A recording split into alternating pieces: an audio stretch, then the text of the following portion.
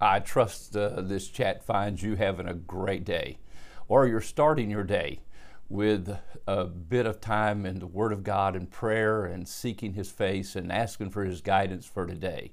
Well, that's what we learn in the pattern of prayer that the Lord gave His disciples in Matthew 6 and in Luke chapter 11. But first, before I continue our chat on the pattern of prayer, I'd like to read a few verses from Psalm 61. I love the Psalms because they are a book of prayers that help me learn to pray, help me come into the presence of God with scriptural prayers.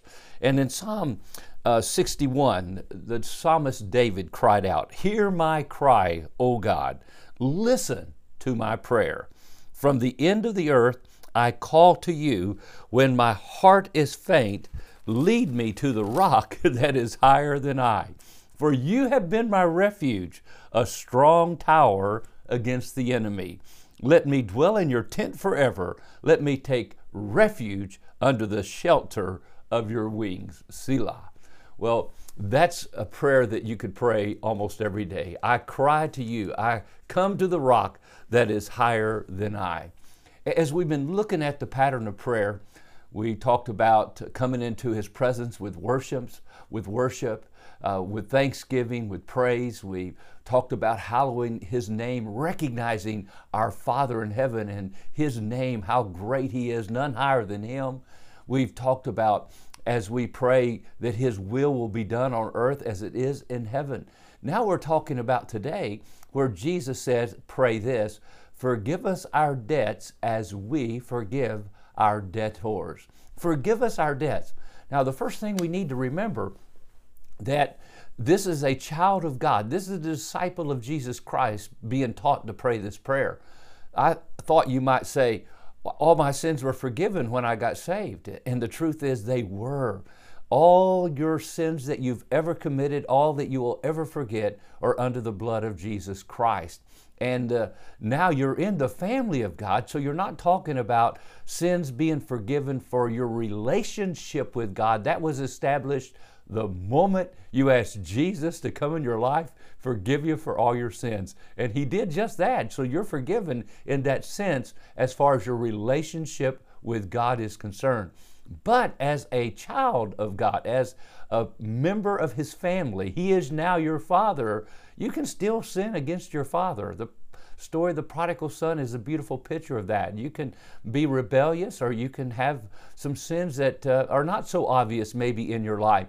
And when you pray this prayer, forgive us our debts as we forgive those who trespass against us, what you're doing is you're acknowledging that surely as a human being, you still have a sin nature and you probably have done some things. And the Holy Spirit of God will probably, even as you pray that, bring some specific things to your mind that you need to ask forgiveness for. Sometimes those sins have to do with relationships. They have to do with somebody who has hurt you. You feel bitterness. Now you've hurt somebody else. And so that's why forgive us our trespasses, our debts, as we forgive those who have trespassed against us or have debts against us. Now it's interesting, he used the word debt there. A debt is an obligation that I owe. If I have a debt to someone or to the bank, I have an obligation to pay that debt. A debt that I owe. And so we have a debt that we owe when we have sinned against a holy God and broken fellowship with Him, and acknowledging that debt and asking for forgiveness of that debt. You can never make up for it in a sense, but you can get forgiveness for it. And so you come to the Father and say, forgive us our debts, that obligation where I sinned against you, where I broke fellowship with you. I want to make things right with you. And when you do that, oh, wonderful things happen. One, He gives you that forgiveness, and there's a new peace that comes in and a new fellowship that begins. But also, and we'll talk about this tomorrow, you have to forgive those who trespassed against you.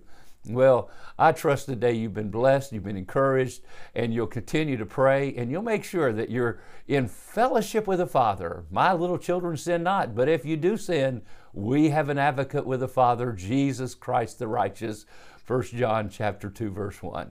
God bless, have a wonderful day, and I pray God's blessings on you today.